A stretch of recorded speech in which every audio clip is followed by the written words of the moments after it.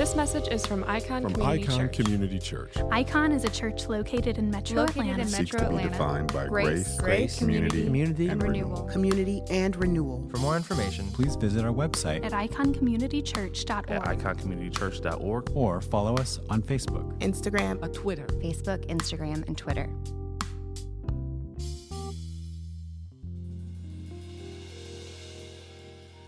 John 4, 1 through 26. When Jesus learned that the Pharisees had heard that he was making and baptizing more disciples than John, though Jesus himself was not baptizing, but his disciples were, he left Judea and went again to Galilee. He had to travel through Samaria, so he came to a town of Samaria called Sychar, near the property that Jacob had given his son Joseph. Jacob's well was there, and Jesus, worn out from his journey, sat down at the well. It was about noon. A woman of Samaria came to draw water. "Give me a drink," Jesus said to her, because his disciples had gone into town to buy food. "How is it that you, a Jew, ask for a drink from me, a Samaritan woman?" She asked him, for Jews do not associate with Samaritans. Jesus answered, "If you knew the gift of God and who is saying to you, 'Give me a drink,' you would ask him, and he would give you living water." "Sir," said the woman, "you don't even have a bucket, and the well is deep. So where would you get this living water? You aren't greater than our father Jacob, are you? He gave us the well and drank from it himself, as did his sons and livestock." Jesus said, "Everyone who drinks from this water will get thirsty again. But whoever drinks from the water that I will give him will never get thirsty again. In fact, the water I will give him will become a well of water springing up in him for eternal life." "Sir," the woman said to him, "give me this water so I won't get thirsty and come here to draw water." "Go call your husband," he told her, "and come back here." "I don't have a husband," she answered. "You have correctly said, 'I don't have a husband,'" Jesus said, "for you've had 5 husbands, and the man you now have is not your husband. What you have said is true." "Sir," the woman replied, "I see that you are a prophet. Our fathers worshipped on this mountain, but you Jews say that the place to worship is in Jerusalem." Jesus told her, "Believe me, woman, an hour is coming when you will worship the Father, neither on this mountain nor in Jerusalem. You Samaritans worship what you do not know. We worship what we do know, because salvation is from the Jews. But an hour is coming, and is now here, when the true worshipers will worship the Father in spirit and in truth. Yes, the Father wants such people to worship him. God is spirit, and those who worship him must worship in spirit and in truth." The woman said to him, "I know that the Messiah is coming, who is called Christ. When he comes, he will explain everything to us." Jesus told her, "I, the one speaking to you, am he." This is the word of the Lord. Thanks be to God. Let's pray together. Father, we just sang these words that you alone are worthy, that you are deserving of our worship. And God, it's so easy sometimes to acknowledge who you are and to praise you for your virtues when we have hearts full of joy, when we have hearts full of excitement. And God, it can be hard when there's time of sorrow, there's a time of mourning. And so, Father, I pray that wherever we find ourselves today, whether we are happy, whether we are sad, whether we are down, whether we are cheerful, that we can truly see you as a God that is worthy of our worship. God, I pray that even now in difficult times as we are hearing the news of popular cultural icons and athletes that have just lost their lives, God, I pray for the family of Kobe Bryant. And as the news rolls out, Father, there are so many people who have been impacted by people, God, whether in church or whether outside, God, and there are people who are mourning this very moment. And so, God, I pray that even in the midst of this, that your will would be done, that whatever it is that you're doing with this family, I pray for his wife and his children. God, I pray that you would give us what it means to still worship you in the midst of mourning. And God, I pray that even as we go into your word today, that we're able to see who you are through our tears or even when we're happy. God, I pray that that would not color who you are to us today. We pray that now in Jesus' name. Amen. As we've been walking through this series, in John, and we've been looking at who God is to us and how John is such a unique storyteller as he begins to kind of break down the gospel for us. And there's some unique approaches that he takes, very different from the other three gospel writers. And as we look at this particular text, this is a very familiar text when we talk about the woman at the well. But I'm really hoping, we've actually had an incredible sermon be preached. Kim preached an incredible sermon on this, and I don't want to recapitulate all the things that she's already done. I would encourage you to go on our website and listen to that. But I also want to point out that there's some questions that we need to be able to ask about who God is based on how John reveals who Jesus is here. There are some assumptions that we probably make when we read this text. There are things that we lay and we superimpose onto the text, a lot of our own biases, a lot of our own ideas of what's in and what's out, what's culturally acceptable and what's not, what's taboo. You guys are familiar with taboos, right? Cultural taboos that no matter where you're from, no matter what family you've been raised in, there are certain things that are taboo. There are certain things that are acceptable, and if you follow along those acceptable lines, then you're culturally in. If you don't follow those lines that are acceptable, you're culturally out. Now, this is the case across the country. So much of our behavior is rooted in taboos like this.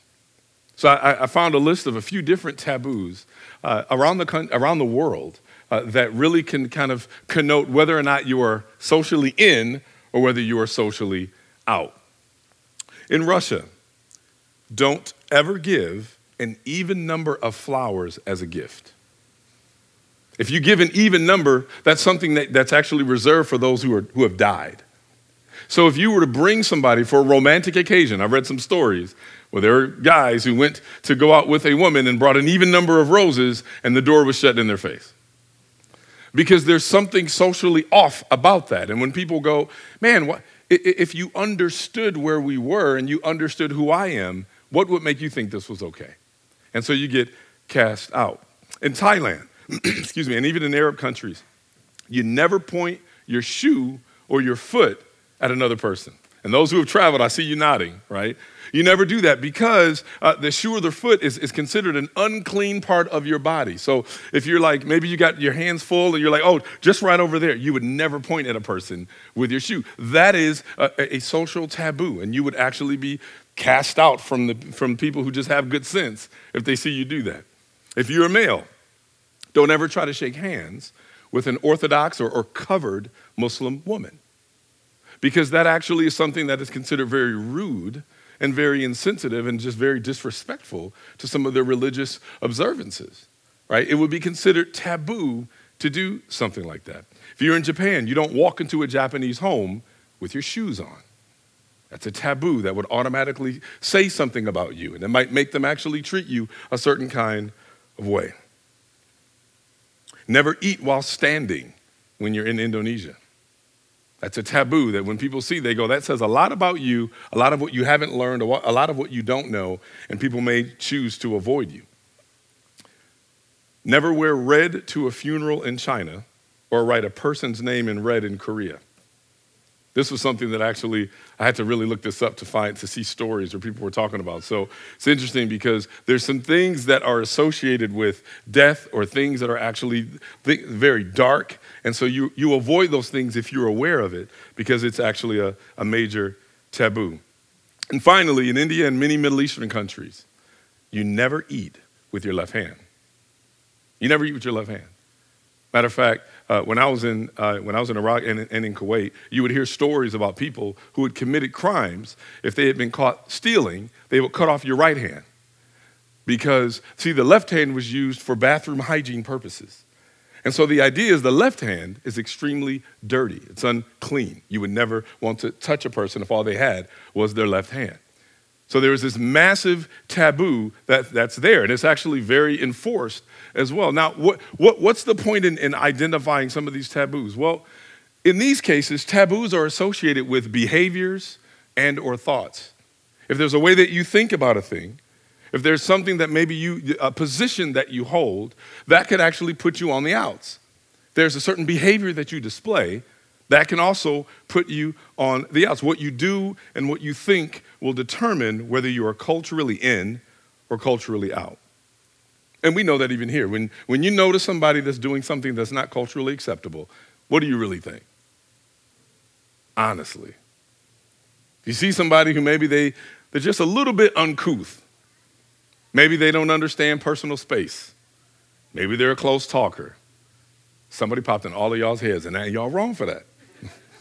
Maybe there's somebody who doesn't quite get when, sometimes people don't know when it's time to end the conversation. And so like you're trying to make leaving motions and they're just like, no, we're good. We're going to keep this conversation going. You're like, man, they don't really know how to really, I'm not going to talk to them very much. Right? We get this because ultimately there's something in our mind that goes, what's wrong with that person? Don't they know better? And it isn't because all taboos are necessarily bad. There are many taboos that began because they were trying to protect against something that could have been dangerous or harmful.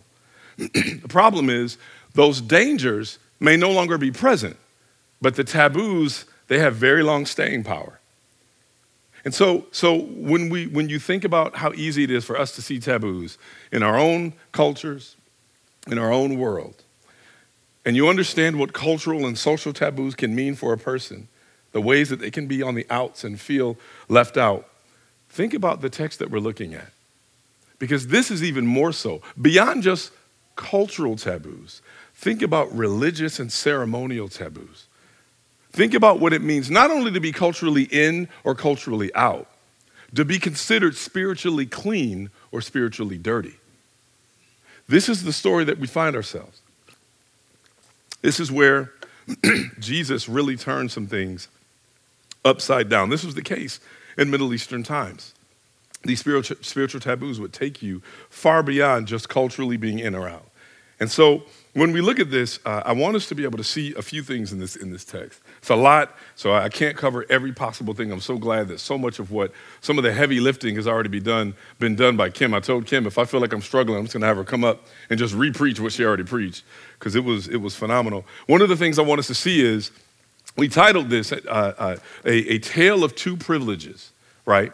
Because the person who gets to determine the taboos, the person who gets to determine who's in or who's out, they're the ones who actually have the privilege in that case, right? I mean, if I get to determine, right, the laws of hegemony, if I get to determine the laws of who gets to be acceptable and who doesn't, then I'm the one that actually has the majority of the privilege, especially if I not only create the rules, but I enforce those rules.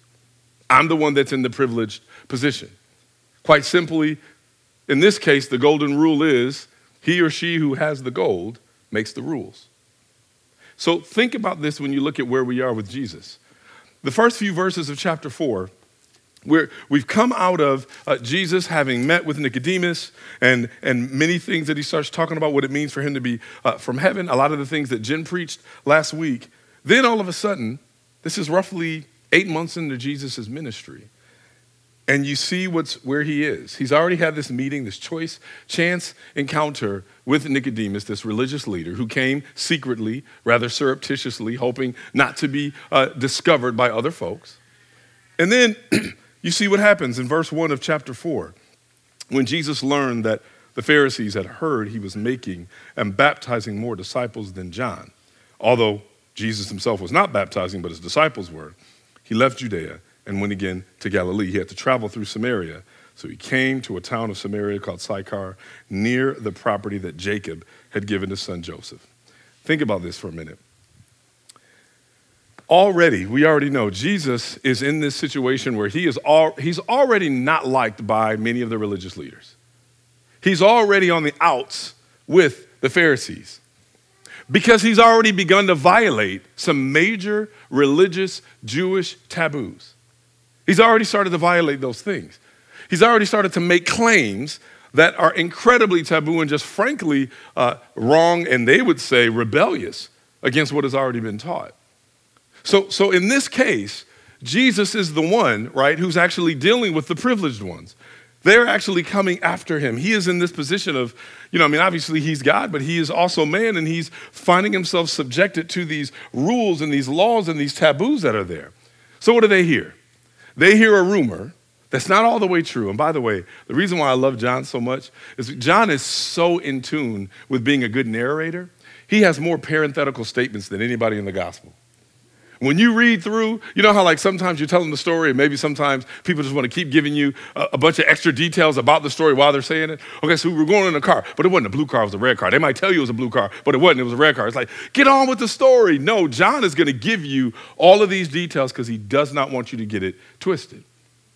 So he starts to share this detail. He starts to share kind of where Jesus is, and he's like, these folks, they had a problem with Jesus. He's violating some things in their mind, but they don't even have all their information straight. But they're mad because they're hearing that folks are there are more people being baptized under his ministry than under theirs. And there's a whole other sermon to be preached just for that. When you look at ministry as a competition versus collaboration in the kingdom. That's its own separate, we'll be here 3 hours. But to see that was something that had started to rise up in them and this jealousy, you realize when the kingdom is not about God's glory and it's about you, it will always be competition.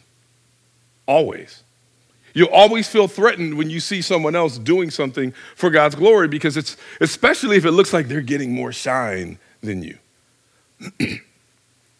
And so now you see where Jesus is. He acknowledges it. Now, he could easily defend himself. He could easily say, hey, y'all, I know y'all are hearing this, but actually, I'm not even the one doing the baptizing. He doesn't do that, but he's on the run.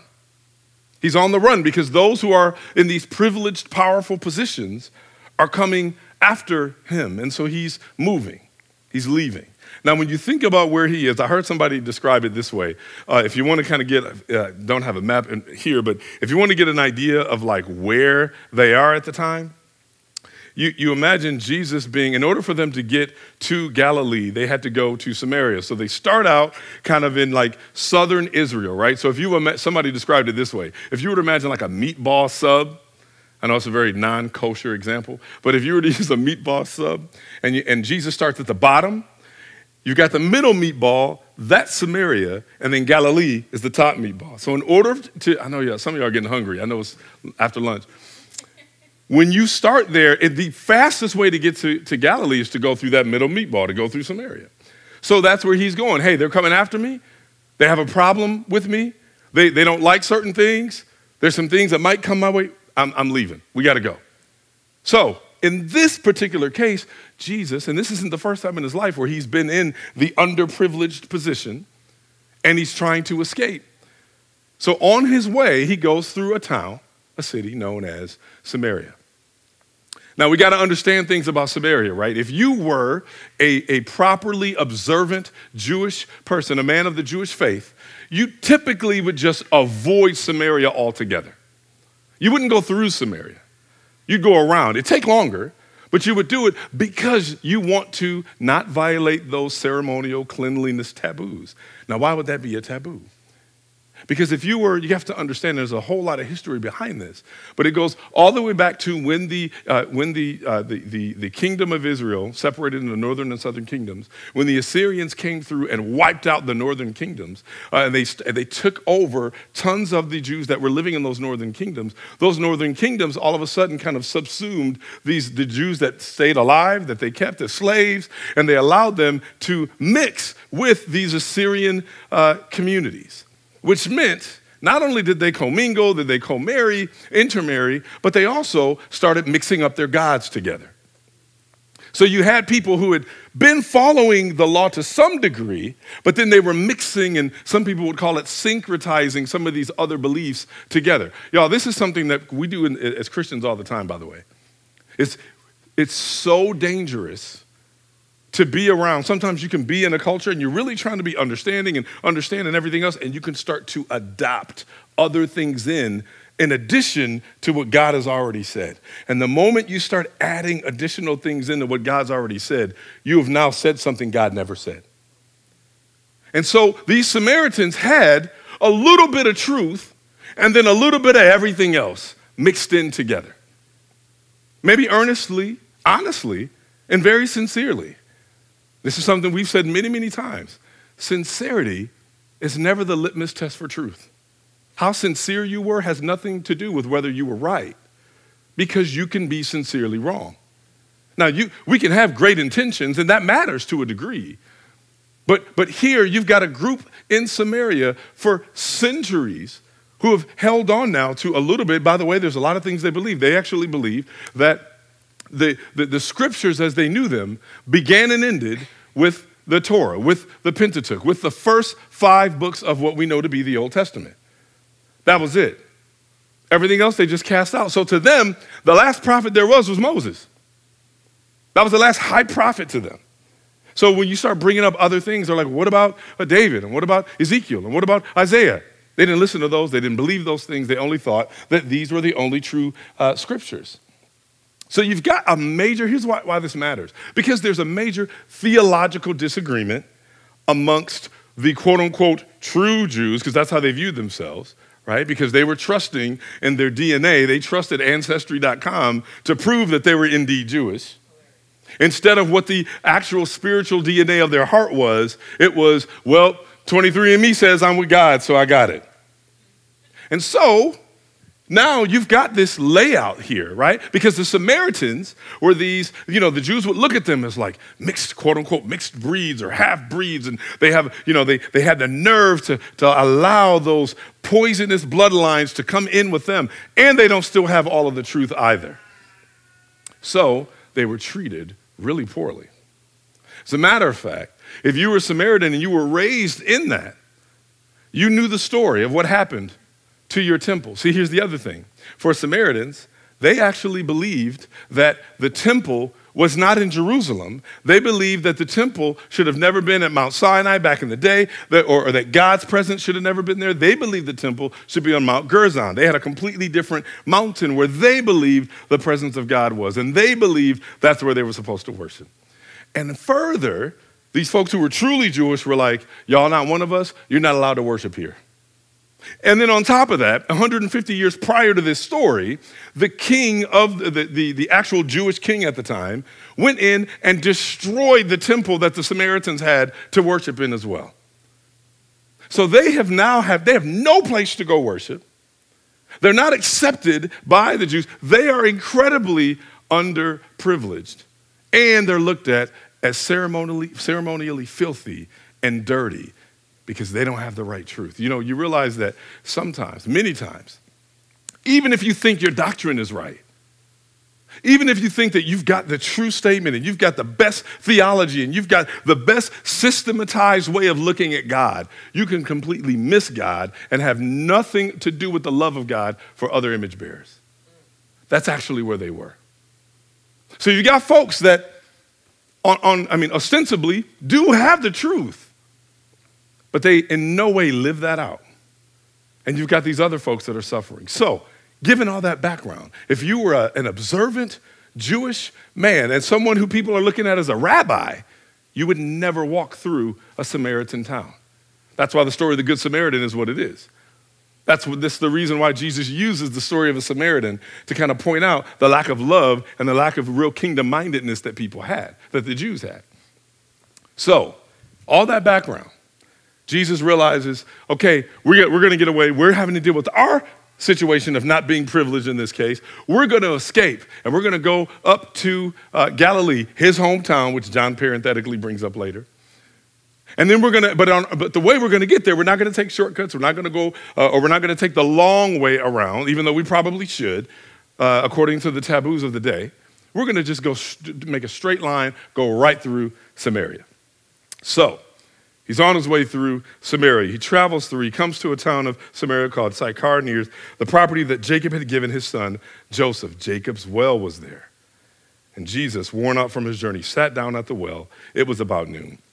A lot to be said about this well. We don't really have a ton of time to go into it. You don't really see Jacob's well specifically identified in the Old Testament, but we know through a lot of other archaeological evidence and extra biblical writings that people have brought up, people have always referred to this well as the well where a lot of the land that had been seeded and had been left all the way through the times of Abraham. Some people talk about the fact that maybe Joseph's bones were indeed brought there. That this likely may have been the same well where Isaac met his wife. This may be the same well. Matter of fact, several archaeologists point out that wells were kind of like the JewishMingle.com of the time. That's where you would go to try to meet somebody. You go to the well. It's a water source. So societies would always orient themselves around where a water source was. They had to survive. So this was a place where, if you wanted to be able to come, spit game, in other words, like find ways to empower yourself enough to be able to talk to someone of the opposite sex. You want to be able to go and talk to somebody and be able to kind of say something, talk and get the number, find out whatever, get their, carrier pigeon, I don't know how they would communicate. And so they would get there and they would talk and people would meet at the well. That was just normal. But also that was a place where people would just recline and they would just relax and it was just a hangout spot. So Jesus goes to this well, this very well-known well at the time, and he goes to this well and he's tired. He reclines and he sees a woman there. And this woman is there at noon. John includes that detail. Why does he include it? Well, this is where I hope, and this is where the things that Kim preached before are so helpful. Because for us, we need, and I think it's so important when we're reading texts, we need to disabuse ourselves of some of the really faulty ways that we've been taught to read some of these stories. Specifically, when we come to stories about women like this. If I have to see another list of shady ladies in the Bible, naughty women in Scripture, because here's the thing, there are times where in very misogynist ways, we almost have this idea that the ladies are the really sultry kind of ones that are trying to ruin everything. They're always bad. There's just a natural expectation. So here's what I mean. When something happens, right? If anything happens wrong, if specifically in cases of assault, if somebody's in a situation where something happens to them, and the first thing is, what was she doing there? What was she wearing? Well, why would she be there? Didn't she know what would happen if she went? Now we might be going, man, we shouldn't do that. Maybe we're starting to get to a place where we realize that's actually not healthy, but we still do that in the text all the time. Because you look at her story, and here's what we do. We realize that noon is a time where most women would not have been there. And depending on your understanding of this, it colors that, right? Because some people assume she's out here because she just want to get chose. I'm intentionally messing up that grammar on purpose, but some of y'all understand why. She's sitting here, people think, well, she just wants somebody to be able to identify her. She wants somebody to be able to see her. She wants to be seen. She's just trying to get a man. So they'll immediately assume she's up to no good.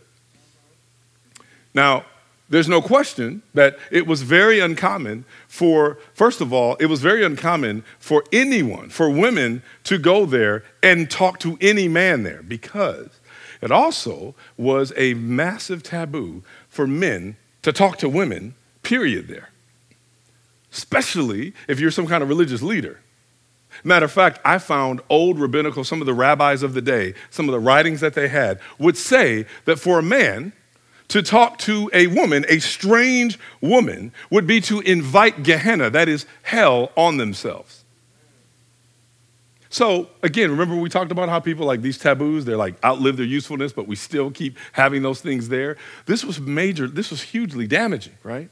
But okay, this woman is there at noon. Most women would go early in the morning when it was cool of the day, or they would go later at night. They normally wouldn't go right in like the biggest, most popular time, because most people also believe that the wells could also work almost like a marketplace, because it was like the common place that people would gather. We don't know for sure, but here's the thing. The fact that John brings it up, that she was at noon, does make us wonder, okay, well, why was she there? And all I'm saying is we don't know for sure. What I'm saying is don't allow some really faulty biases to color why you think she was there. Because she could have been there just because, hey, this was a day where I would have gotten there early, but I couldn't, and I'm here now. So she's here. And we see that she's there. We see that she sees Jesus there. Most women, when they saw a man at the well, you know what they would do? They would turn around and leave.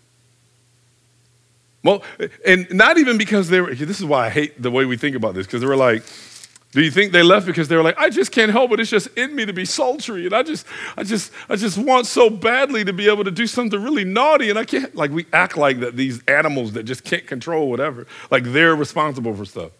But really they just knew like, I don't want to be shamed. I don't want to deal with the shame that's going to come if I'm even seen talking to this man. So they just leave. That's normally what would have happened. And it's more just to avoid the cultural issues that could come. But she doesn't. So this woman of Samaria came to draw water. She sees him there. She keeps coming to go draw water. And Jesus says, give me a drink. Because the disciples had gone into town to buy food. Now, this is also such an interesting case because I was finding that you got to really try to put yourself in the shoes of this woman, which is really hard, to really think through what is she thinking when Jesus, this man, we don't know what she's heard about him yet. Maybe she's heard that he's done some things. Keep in mind, just a few months ago, he just turned water into wine. So we don't know what she knows, but she sees a man here. And the man talks to her, which never should happen. Not only do men not talk to women, but men for sure don't talk to Samaritan women. We already talked about what it is to be from Samaria. But also, it's, if you were a Jewish woman, you were unclean for 7 days. If you were a Samaritan woman, you were just unclean for all your days. So this woman already, that's why you're going to see what she says to him. This woman is there. You would have thought, there's a man, she may have known he's a Jewish man, I got to get out of here. But she doesn't. And he talks to her.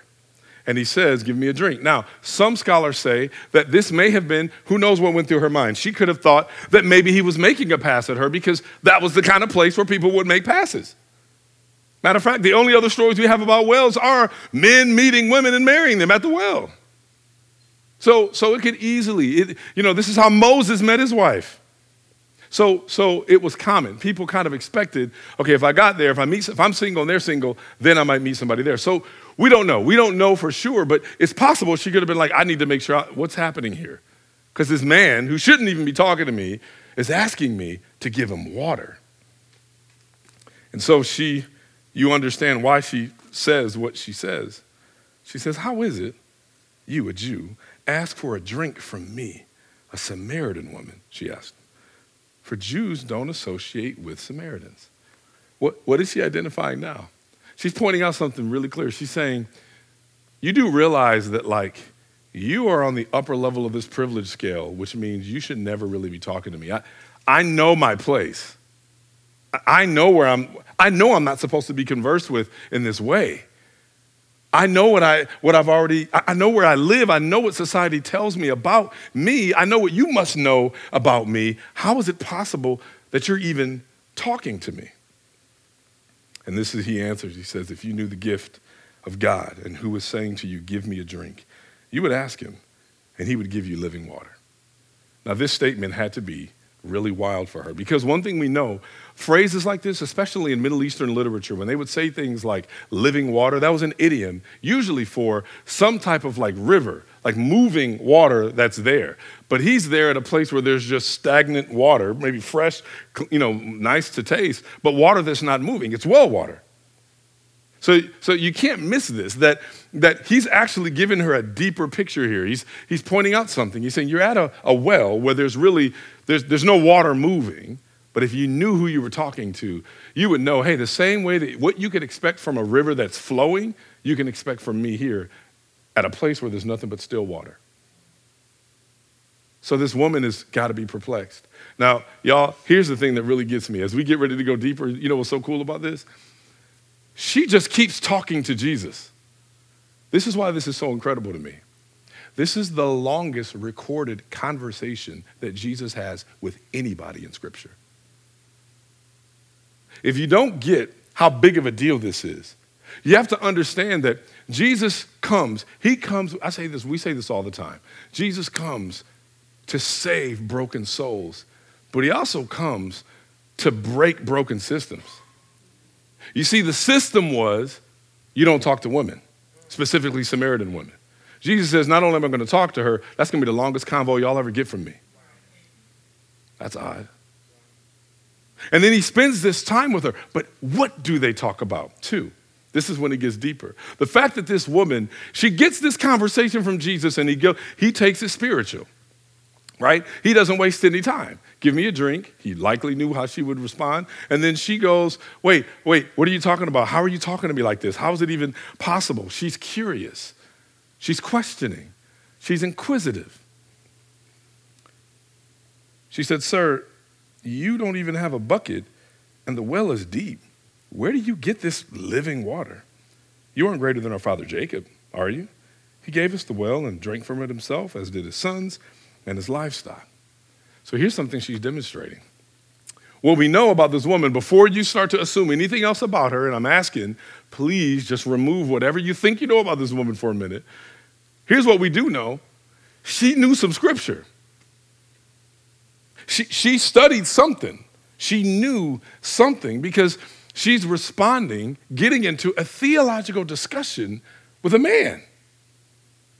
And she just says, look, based on what I know to be true, how are you able to do this? Like, I'm acknowledging, because they still looked at Jacob as their father too. He planted this well. Are you saying that are you saying that you're greater than him? And Jesus said, everyone who drinks from this water will get thirsty again.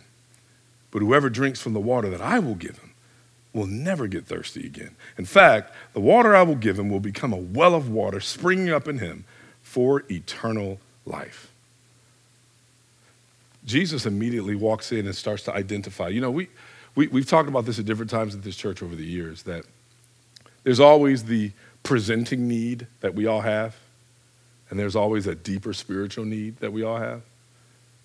And one of the dangerous things that can happen even in church is to be a church, we've said this over and over again, to be a church that just identifies felt needs and that's it.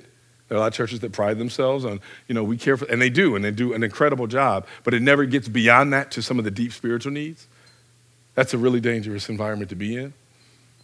See, Jesus could have been that. If Jesus was just about meeting physical needs, he really could have been like, you know what? I'm going to put a geyser in your backyard. Wherever your backyard is, it's there. He could easily just say, I'm going to make sure that you have running water all the time. But he goes beyond that. He goes, I see this one need that you have, but I'm realizing a deeper spiritual need.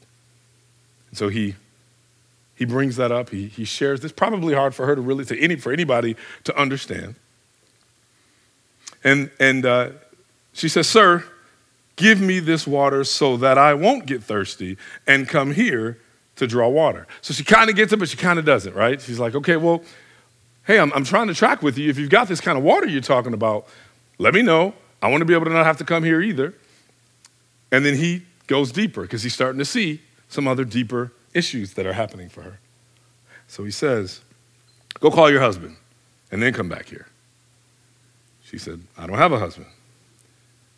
And he said, you have correctly said, I don't have a husband. This had to be crazy to hear, by the way, just thinking how the banter goes back and forth.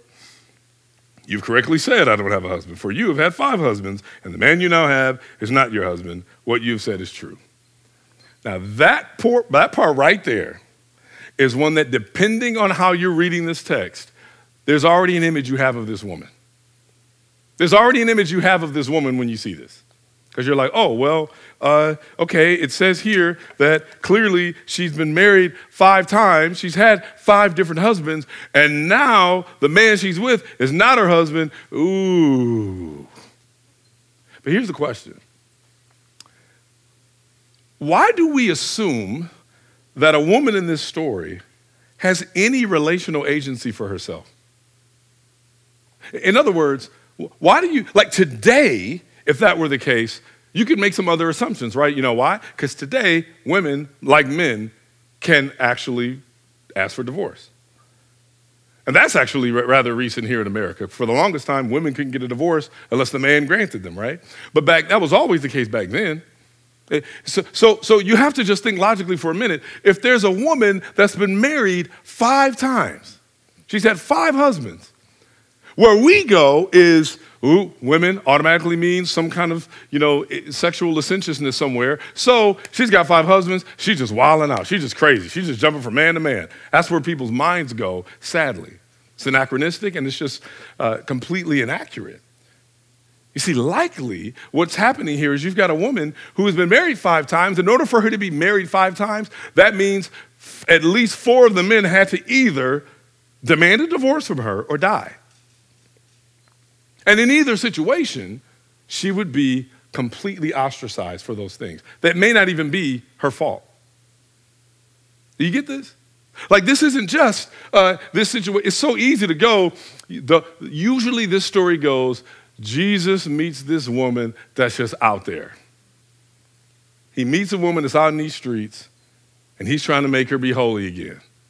And that's it. Now, we don't know the full story. We don't know that. But there's assumptions that we already put on her, which I think starts coloring how we automatically assume these same things sexually about women anyway, whenever they're in a situation.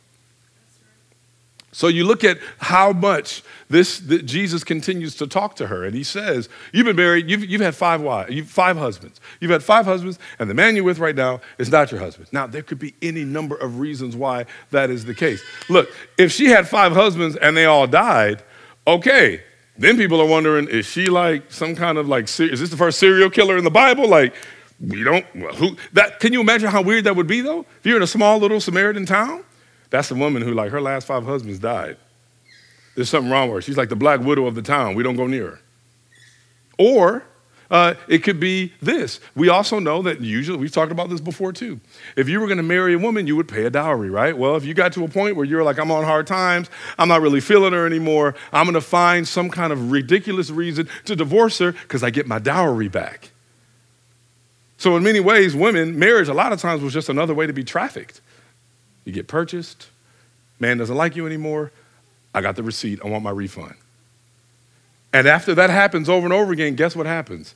That woman already has a very low social Q rating. She's already ostracized. So when Jesus sees this woman, I'm not sure we should be looking at it and going, Jesus sees this sexually profligate woman, this woman that is so broken, that's so messed up, all of her bad individual decisions. It could be Jesus is saying, I see you and I see the system that has broken you and I'm still present because I love you.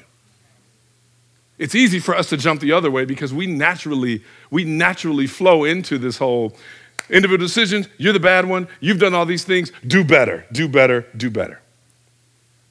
But you're looking at this, I think we sometimes look at this so wrong because now it doesn't mean, it's not to take away from the fact that there could have been things that she did that wasn't like anybody, did things that weren't right, could have been things in her heart, may not even been things that were sexual, could have been any number of issues that are there. Jesus isn't saying I'm overlooking that. He's just saying, I see you for the entire whole person that you are.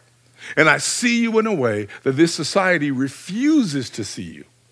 I see you in a way that this society has systematically chosen to mute your voice, chosen to overlook you, chosen not to care for you, chosen not to love you. The fact that Jesus is even there talking to her is saying in so many ways, I love you because I'm staying present with you here. Every other man would have left you right now. And so this woman when he tells her this, he says, you've been married 5 times and the man you're with is not your husband. Could be she's with a guy. Here's the thing. It could be that at this point, she's not marryable. It could be any number of reasons why. It could be an illicit relationship. We just don't know. So again, to automatically assume that Jesus is doing this just to shame her in her sin, actually missing the point. I get it. We have a bloodlust that we kind of love to be able to levy that on people, especially women. But that may not necessarily be what's happening here. So he sees this, he talks to this woman and he tells her this. And she responds, sir, I see that you are a prophet. Now this is super great because for her, listen, I've heard people use this. And this is where I was talking to Kim about this earlier. There are people who use this as an excuse to shame people and go, Jesus did it. In other words, it's our job, it's my duty to take your sin and rub your nose in it so that you just remember where your real place is. And a good godly response is, wow, you just showed my sin and rubbed my nose in it. You must be a prophet. I've actually seen, quote unquote, self-appointed prophets function this way. And this would be a text that they would use to kind of back that up. But the question is, really, what is Jesus really saying here? What is she saying? When this woman looks and she's overwhelmed, she says, I can tell that you're a prophet. What if she's saying this? I can tell you're a prophet because you fully see things in me that the systems that exist right now have systematically erased about me. There's no way you would know these things about me unless you had some deeper insight to understand. There's no way you would understand just how crushed I've been. If she's a woman who has had these really, really messed up marriages because, as was often the case, the ways in which men would just find a way to refund their wives, if this is her story, we don't know, but if it is, can you imagine what this had to be for her? Can you imagine what a breath of fresh air this would have been? Every other day she walks around and people are turning their nose up at her. Every place she walks, people are whispering behind her back. Everywhere she goes, people are just saying, well, you know what happened to husband number 4 or number 3 or number 2? Either he left her or he's dead. She's constantly reminded. How about this? If you were a woman back then, you realize you didn't marry for love. Hardly anybody did. You didn't marry for romance. Hardly anybody did. You married because maybe some parents put some things together, or some really, really older man was like, I got the loot. You're coming with me. And you just got to hope that he's nice. And you just got to hope that he's there for you. You got to hope that he's good. You got to hope that he's caring. You got to hope that he's empathetic, because if he's not, you better not do anything wrong. Imagine you're that woman and you've gone through that 5 times. And the only thing people have to say to you is, but you've been married 5 times. Imagine the pain. Imagine the loneliness. And then somebody comes up to you out of the blue and says, I see you. The pain you had in marriage number 1, I see you. The pain you had in marriage number 2, I see you. So on and so forth. She's like, somebody is seeing a part of me, my wholeness. They're seeing every part of my story in a way that nobody else has. This must be a prophet. And in so doing, she is overwhelmed. She says, I see that you're a prophet. So look at where her mind goes, what I think is so great. She's excited because you realize she's not shamed in this moment here. She's not just in this place of like, okay, you got me. I'm a blah, blah, blah, blah, blah. Insert whatever word you want. I'm this kind of person. Okay. She's overwhelmed for some other reason. And then the way that you know that her heart is in the right place is because immediately, you know what she wants to talk about? She doesn't want to talk about any further about what happened. Or let me tell you what happened. She's going, I want to talk deeper theology with you now. You've shown me. See, there's something about when you actually are coming into relationship with the living God, that he does indeed expose every part of your heart, good, bad, otherwise. And when that happens, when you realize you've ever been in a relationship with someone where friends, whatever, and they are able to get to a place where the relationship is intimate enough where you can start to share all of who you are. It's rare, but when it happens, and you're like, oh my God, I can share all the things, the deep, dark stuff, really good stuff, whatever. I can start to share this in a way that makes me realize this is almost spiritual. This is beyond anything that I've ever had. Well, with God, he gets to a place where he begins to expose your heart and shows you, I know your heart. And that actually should not lead us to hiding. It shouldn't lead us to running away. It shouldn't lead us to finding a way to excuse whatever is there that's dark. It actually should lead us to worship. And it led her to go, I want a deeper understanding now of some theological things. So she starts going into the theological issues that Samaritans have with the quote unquote true Jews. And that's when she says that, as soon as he points out her life story, she says, I see that you're a prophet. Our fathers worshiped on this mountain, but you Jews say that the place to worship is in Jerusalem. So immediately here's the thing. She's not just wanting to just have like a tit for tat theological argument. She legitimately has been pondering deep theological things. Here's why I think that so often we move off of this so fast. Because throughout the history of the church, not every church, I get it, there's all kinds of exceptions, but by and large, women have not really been expected to study or know theology. They haven't been expected. Doesn't mean that there aren't women that know, because there's tons of them. But they've not been expected by and large. The people who are expected to have, right, the highest level of proficiency in the word are the men. That's what's expected. And so when you've got this woman who clearly she's been doing her homework, she's been studying, she knows something somehow, and she knows some deep theological conversation points. And all of a sudden she's like, okay, before you go, I want to talk about some deep theology here.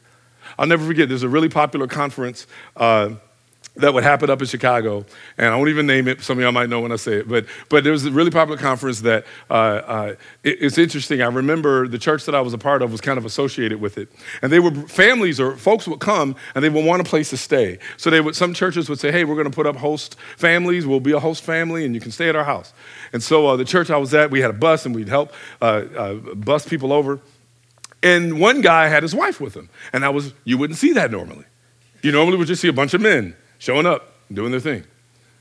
And somebody said, hey, so you're here with your husband, that's great. And she said, yeah, I needed to come. They're like, why? She's like, because I really want to be able to study real theology, but every time I want to study theology, every woman's Bible study is like overly domesticated. And if I have to hear another analogy like let the word of God simmer like a crock pot in your soul, I'm going to stab myself with a blunt object. And see, we laugh, but here's the thing. For a lot of people, that's the only expectation of women we've ever had. And we'll even say, no, that's not true, but how we function is here. The longest, even for husbands, if you think this way, the longest conversations you have with your wives about something theological probably has something to do with her role, what she ought to be doing in the home. But when it's time to talk about deep theology, we think that's relegated for those with the Y chromosome.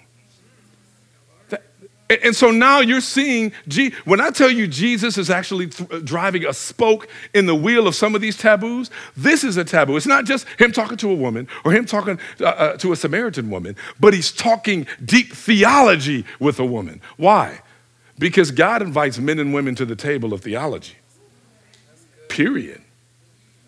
Which means we've got to be intentional about how we actually plan things out. We got to be intentional about the conversations that we have. It can't just be, okay, there's nothing wrong with men doing stuff, women doing stuff. I'm not saying anything about that. Affinity's great. Here's the question. Are we leaving certain things for the big boy table? Because y'all, Jesus is actually showing us that's not what it is. In many ways, he's turning that upside down.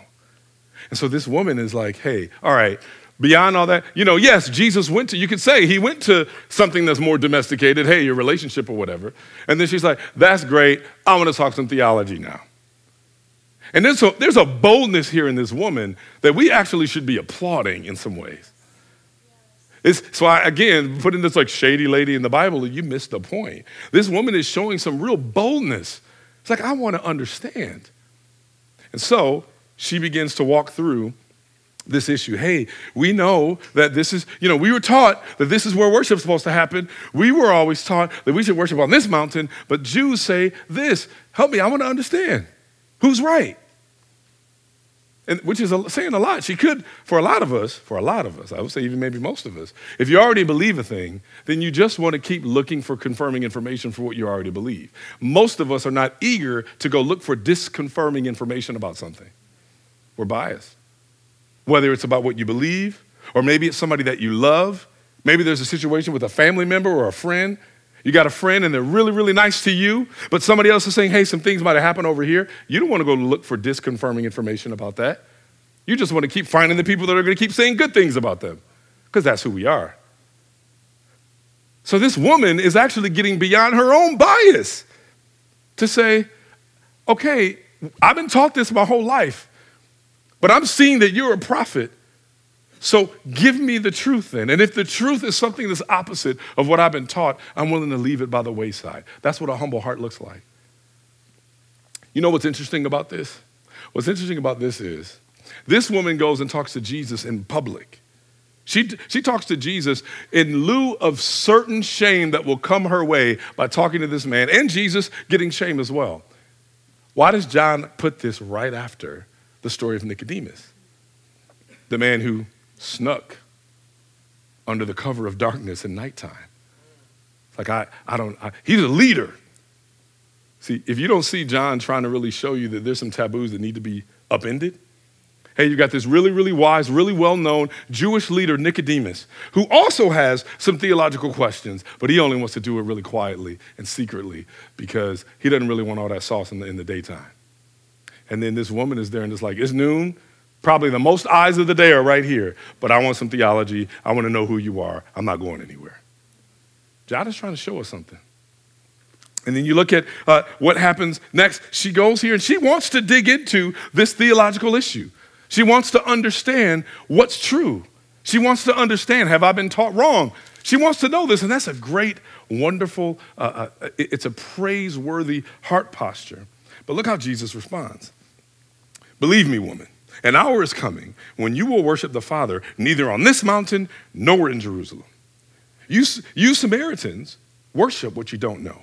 We worship what we do know because salvation is from the Jews.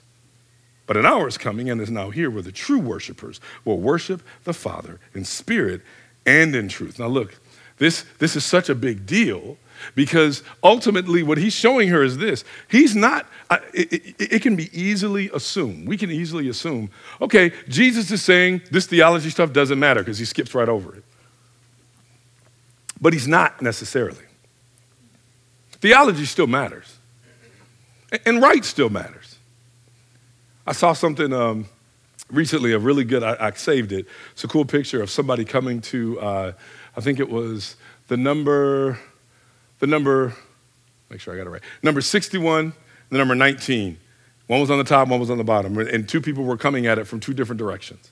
And one person walks up and says, 16, and another person walks up and goes, 61 or whatever number I said. They look and they see the opposite. And the caption at first was, just because you see it one way and the other person sees it the other way doesn't mean either of you are right or wrong, right? And then and that gets crossed out, and at the bottom, no, actually, that's still false. Here's why that's false. Because the person who wrote it intended one number. A lot of times we like to avoid, we try to go to a post-fact, post-truth culture and a post-truth society, so I get to interpret what I see to be true for me. Jesus doesn't let that happen either. He's looking at her and she's like, okay, this is how I've always understood it. And he's going, so here's how you know that he doesn't let you off the hook. He's not saying that theology doesn't matter, and he's not saying that right doesn't matter. And trust me, I know why we go there. Don't get me wrong. There are people who love to use facts and they weaponize facts and they try to harm you with the facts and they try to harm you with the truth. And so our overcorrection goes to, well, you know what? What is truth anyway? What are facts anyway? I would rather trust how I feel about the fact rather than the veracity of the fact itself. That's not, when you worship God in spirit and in truth, the truth piece still matters. It's not enough to just go, well, I'm spiritual because I feel a certain way and I feel so close to God, even if I'm in something that's not true. So God corrects that. Jesus corrects that. He goes, listen, yes, there's no question that these Jewish folks have created a culture and a system in which you guys are definitely living completely underprivileged. All these things are horrible, but I get it. It's because of this theological position. By the way, they are right. Whoa. See, usually the way we determine, this is what's sad, the way we like to determine right or wrong is who was the mean one in the conversation. Who had the worst heart's intent? See, and there are multiple rights and wrongs in this, right? The facts can be right and your heart can be wrong.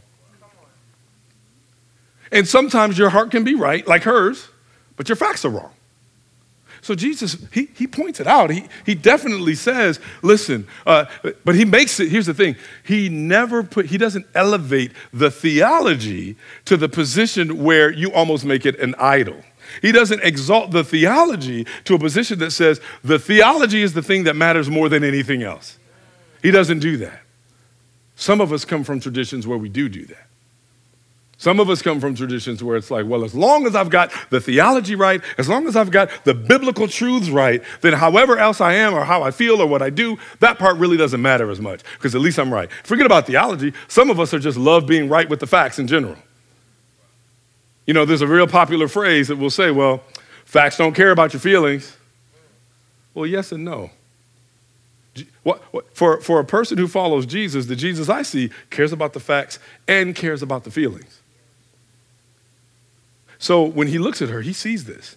And he hears what she's saying. She wants to engage, and she wants to truly understand, okay, well, which side of the fence should I be on so that I can be right? I want to understand this. And this is where he goes. He says, listen, trust me. The hour's going to come where this theological position won't even matter. It won't be about which mountain, because here's the thing. When you understand what worship was to an observant Jewish person, worship was not just what you believed in your heart. It was where you worshiped. It was how you worshiped. It was what you said when you worshiped. It was what you brought when you worshiped. There were all these additional things that would actually justify you to be a worshiper, to be one that was in the crew, the one that was actually included. And so he's looking at her and he's saying, there's going to come a time where it will not matter where you are. It will not matter where you go to church, what temple you go to. It won't matter which mountain you're on. It won't matter whether or not you have the right ceremonial cleanliness issues over here. It won't even matter. But, so he gets to that point. But he says, so I want you to know that a theological issue, that issue won't even matter eventually. However, you Samaritans do worship what you don't know. Y'all, this is what real love looks like too. Be very careful about thinking that in order to be loving, I have to be not a truth teller. Wow. It's not loving. You should never get to a position where you love someone out of the truth. When you get to that place, you're creating something that's not the gospel either. And you're giving them something that's not Jesus either. I have to say, we talk a lot about, I hope people get this, we talk a lot about what it means to empathize and care for people. So we're not saying that is in any way not necessary. All we're saying is that we don't get to a place where we subtract the truth in order to love people. We can't. And Jesus didn't.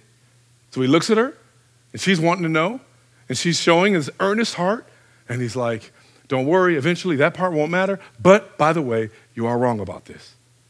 The Samaritans worship what they don't know. And we the Jews, we worship what we do know because salvation is from the Jews. So he's kind of showing you something here. He's saying, ultimately, the Jews in this case are right where the actual temple is.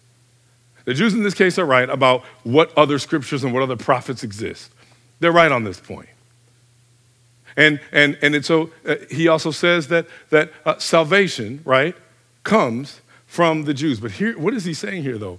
Jesus is showing you something really unique. So he's showing her something really unique. He's saying, yes, the powers that be, the ones that are the privileged ones in this conversation, the ones who have a little bit more political capital than you do right now, the ones who have the ability to set the rules and maybe even crush you so that you guys don't have access to X, Y, and Z, they happen to be the ones that are right about the theological issue. And salvation really does come from them. And yes, an hour is coming and is now here where the true worshipers will worship the Father in spirit and in truth. Yes, the Father wants such people to worship him. God is spirit, and those who worship him must worship him in spirit and in truth. You know what he's really showing her? Because you already know, Jesus is not, if you don't understand, Jesus isn't like, he's not caping for, he's not like backing the Jews and going, hey, Jew till I die, Jews forever, their position, that's my position, I'm good. He's basically saying, the theology here, this part is right, but here's what should happen. Salvation comes from the Jews. It means this. What privilege says is that while this privilege comes from me, it does not exist for me. In other words, just because salvation comes from them, had they been doing what they should have been doing, this wouldn't even be an issue. Had they been actually practicing both truth and love, which is true worship, had they been practicing worshiping in spirit and in truth, this would never be an issue of dividing and treating folks like other and ostracizing because of a theological kerfluffle. It's a fun word to say. We don't say it enough.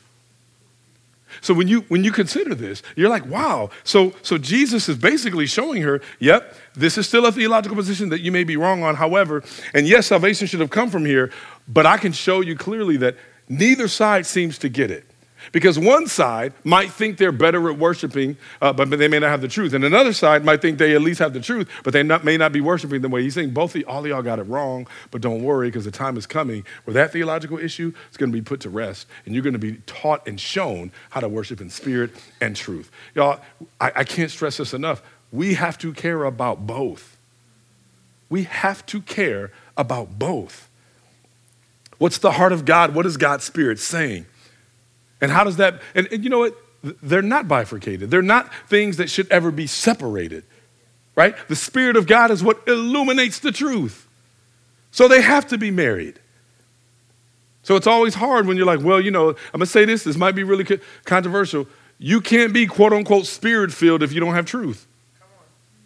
I don't care what you display or what you feel or what you do.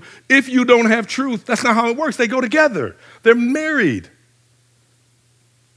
And so he sees this and she hears this and she takes in these words and she says to him, okay, well, I know that the Messiah is coming, who is called Christ. See, she's laying out even more. Okay, we talked about the temple thing and you just gave me a good answer and I'm chewing on that, but I got something else. We keep being told this Messiah is coming. She's, earnestly yearning to learn about when this Messiah is coming. She wants to know when this Messiah is coming. She says, I hear the Messiah is coming. And when he comes, he'll explain everything to us. So it's like, all right, some of this stuff is confusing. You're saying something. I think you're a prophet, but I don't know. It's really hard to know all this stuff. Whenever the real Messiah comes, then he'll explain everything. And he's like, I got something to tell you. He's present. He's here. He's me. And can you imagine at that moment now, she has to go, y'all, on some level, when she finally sees that this is likely the Messiah, when you finally see that you're in relationship with the Messiah, all the things you thought you knew, they start to fall apart. All the things you were trusting in, you start to question. All the things that you thought you were certain on, the things that you trusted in. You might even have great examples of hard times you went through and you held on to some things in order to make it. That's just God's grace. They still could have been wrong. And so now this woman is finally, everything that I have been taught or I thought, all of that is like up for grabs. It's all something that could actually be eroded away. Because this person here if he's the Messiah, then everything comes. This is what happens. So much of our world, so much of the way that we live gets trampled. It gets crumbled. It gets completely destroyed if it's not true. See, what Jesus does is he comes in and everything that doesn't look like him, he pushes aside. Everything that doesn't love the way he loves, he pushes aside, including even things that might be detrimental, things that might be sinful, things that might be hurtful, things that might cause God to grieve. He also pushes that away too. And you know what? For everyone in this room, that's a very uncomfortable position to be in. Whether it's what you think or what you do, when that stuff starts to get challenged, it's not comfortable. We always say, like, I really, I want a word from God and I want to hear from God. And what if God says, hey, that thing you've been trusting all the time, I'm pulling it out from you. Oh, no, I don't want a word from God no more. Is Baal around?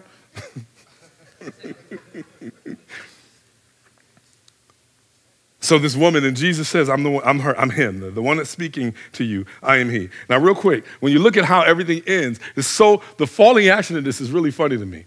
Because you know who still really doesn't have a clue? The disciples. They out getting food.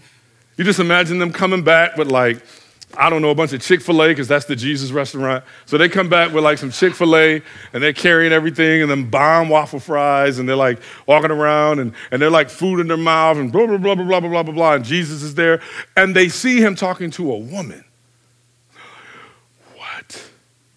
What is this dude doing? They still don't get him fully. They saw him do the wine and water thing, but they don't quite get it. So they show up with all this food that they went out to get, and he's there talking. And it's interesting what John says. He says when the disciples arrived, they were amazed that he was talking with the woman. Yet no one said, "What do you want?" or "Why are you talking with her?" Why does John have to remind us of that? Because that would be the normal thing that men would say, especially if they have your back. They're like, "Hey, yo, you probably shouldn't be talking to her." Now, I feel like I didn't intend to say this, but I feel like I have to say this. Men, this does not mean that just because you don't have men to have your back, you have an excuse to go do some things illicit, right? Sometimes we get in this place where it's like, I won't say no names, a really popular person gets caught doing some really, really messed up things, and they're like, if only I had some accountability, if only I had some people around. You're not an orangutan. The difference between a human and an animal is that you can control, to some degree, these intense emotions or feelings or what have you. You're not just driven by that. So when people are like, because let me tell you something. You know who does not get to use that as an excuse? Women. I just didn't have any accountability to keep. We don't do that for some reason.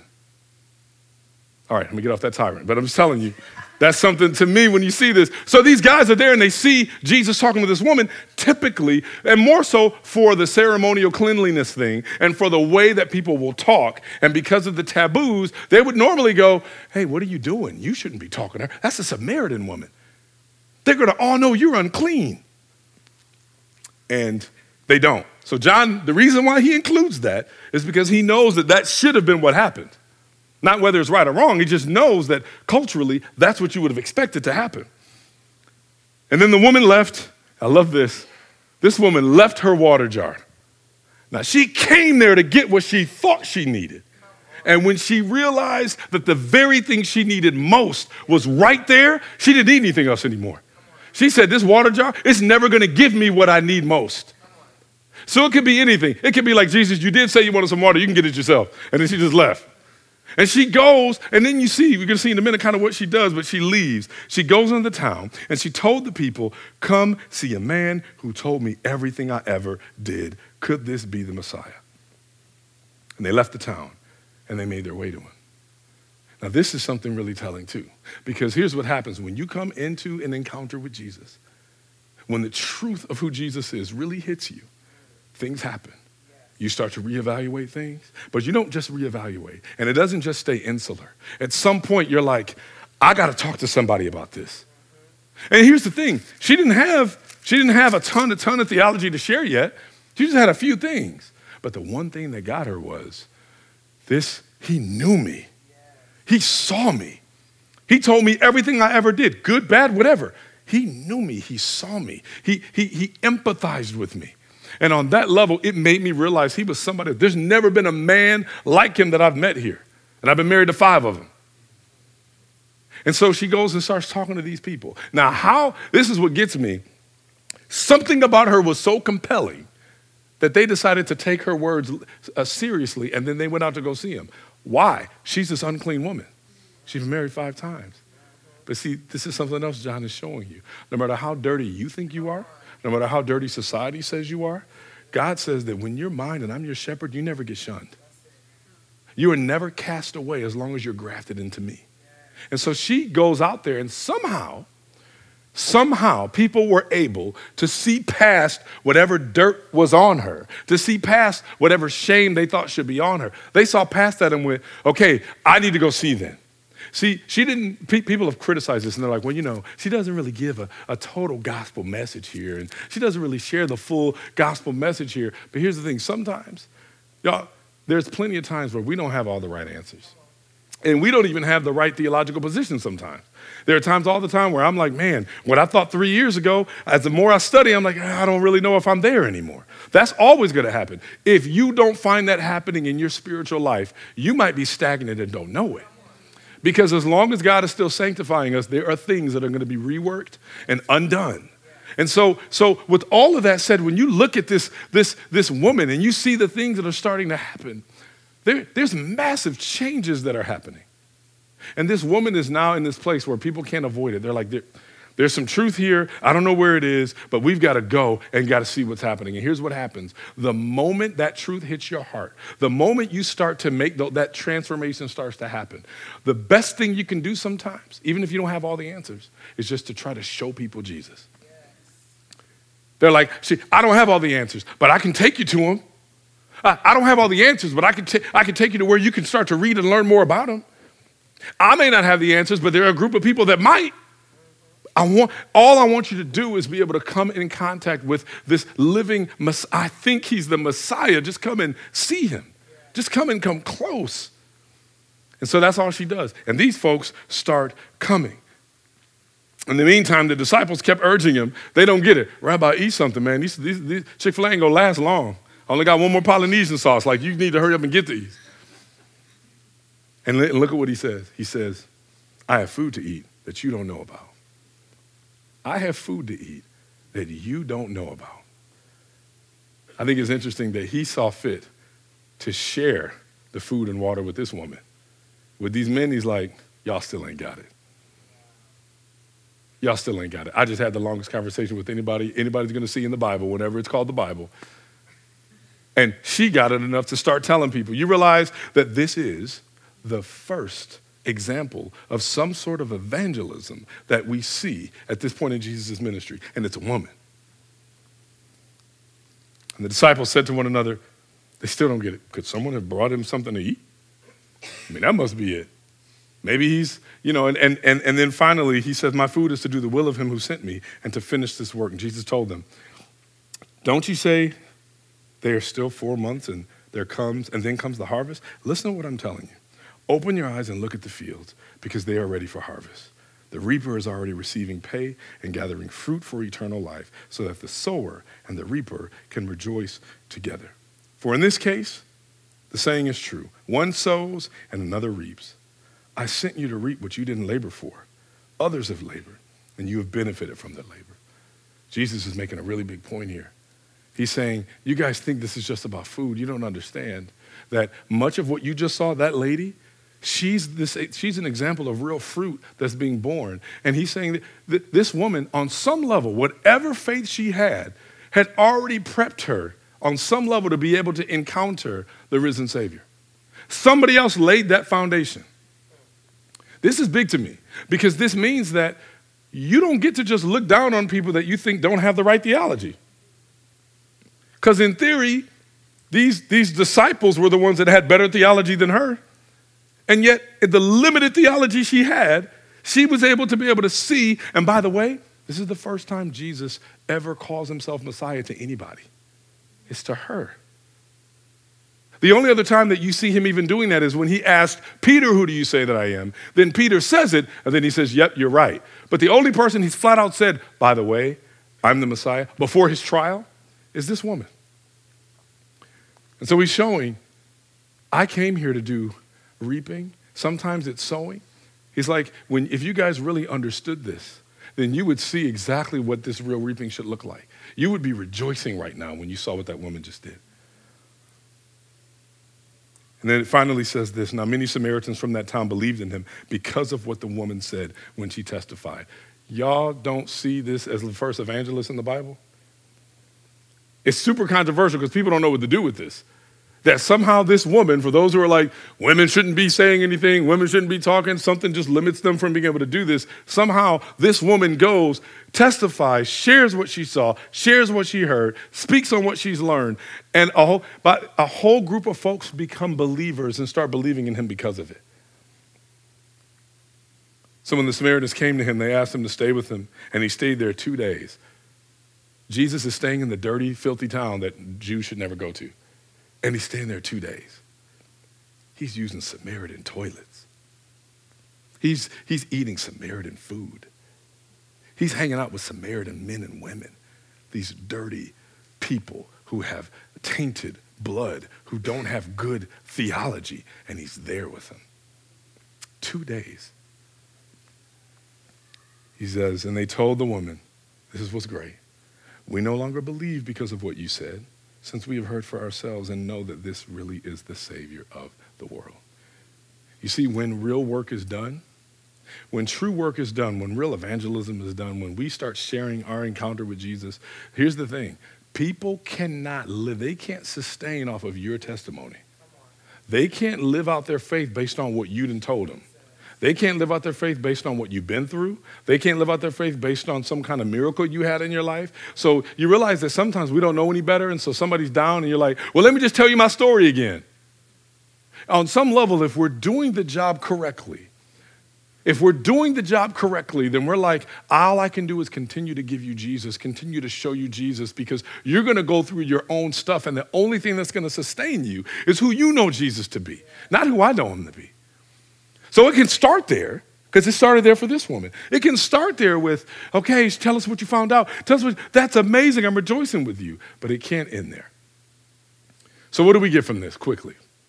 Here's what we get from this. More than anything else, if you don't see this in this story, then we miss it.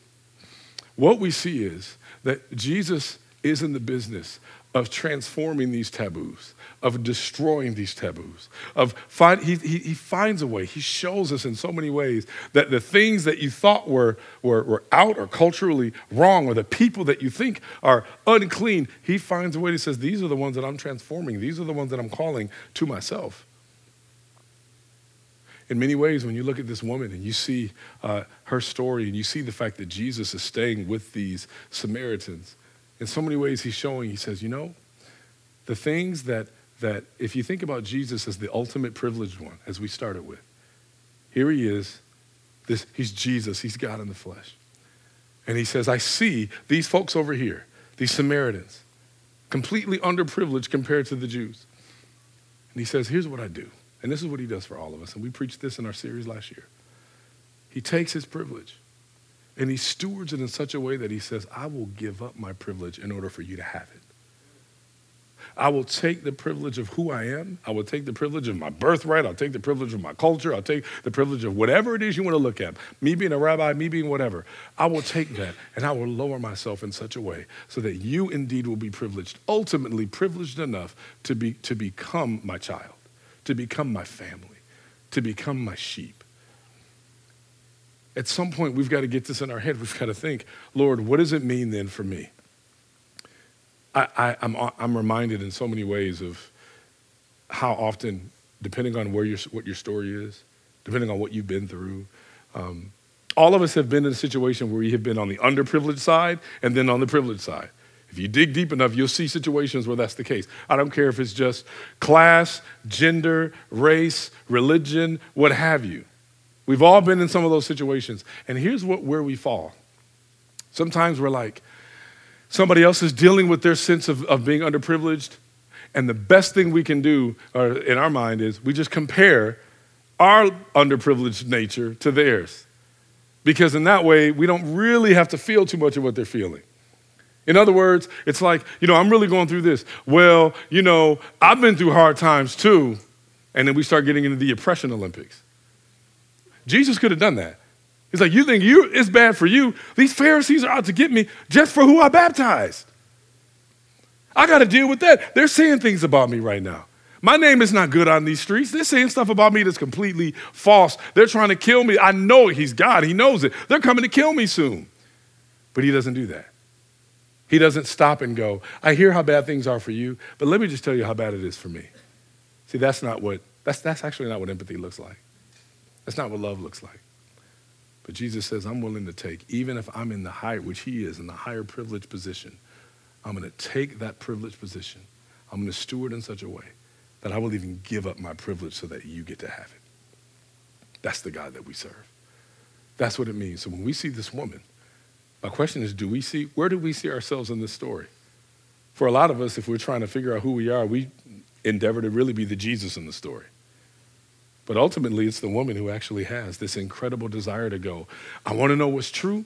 I'm willing to lay anything that I believe on the table. I'm willing to not only be so transformed by something that's new and true, but I'm willing to be able to share that and tell others. That's what it means. When we look at what it means to steward privilege, that's what it looks like. So who are we? What do we believe? What do we do with it? That's the question. When we see people, what do we see? The people that are close to you, what are you moved to engage in? What does worship look like for you? What does truth look like for you? What does spirit look like for you? What does truth look like for you? Do you separate them? There may be a need for us to be really convicted. Lord, there may be a place where maybe I focus on spirit, whatever I think that means, but I'm kind of running from truth. Or maybe I pride myself on truth, but I kind of run from what it means to have the character and the spirit of God. What does it look like for us to be able to look the way Jesus looks here, or to be able to have the humility the way that this woman does? Last thing I'll say, when you look at the history that's been written about this woman, this is incredible.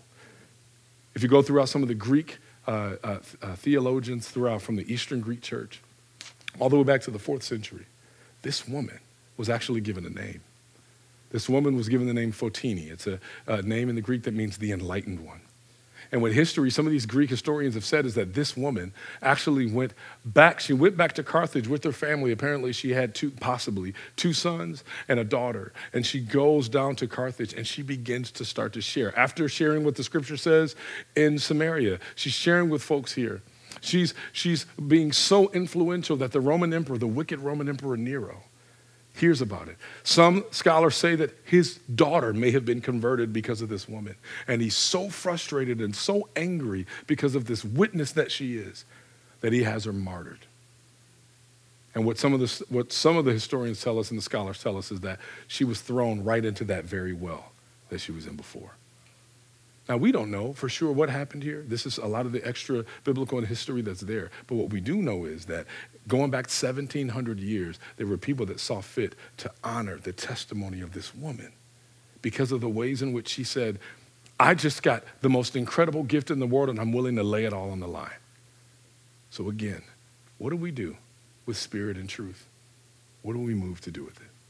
May we be people that says, I'm willing to sacrifice any and all things in order to worship God, both in the spirit and in truth, because that is the only way he gets glory out of our lives. Amen? Amen. Let's pray. Father, thank you. Thank you for your love for us, for your grace, for your mercy. God, as I think about this woman and I think about her life and what must have come of her, we don't know for sure, but God, whatever had to come of her, we do see even in the text that you have changed. You changed lives. You changed the intentions of the heart. You move us to a place where we're willing to give up anything that's not of you, anything we think, any way that we live, anything that we do. And we do it in such a way, Father, to be able to bring real glory to you. But God, I pray that even now as we have, if we're honest with our hearts and we're honest with the things that we think, God, there are places in our lives that can be very difficult to admit. Maybe we're not living in truth. God, maybe there are places where we're not truly living by your Spirit. God, there are places when we look at what it means to have the fruit of your Spirit, God, there are times where maybe we think that we know the truth, but we don't have the patience. We don't have the long suffering. We don't have the joy of the Lord. We don't have so many things that are just lacking.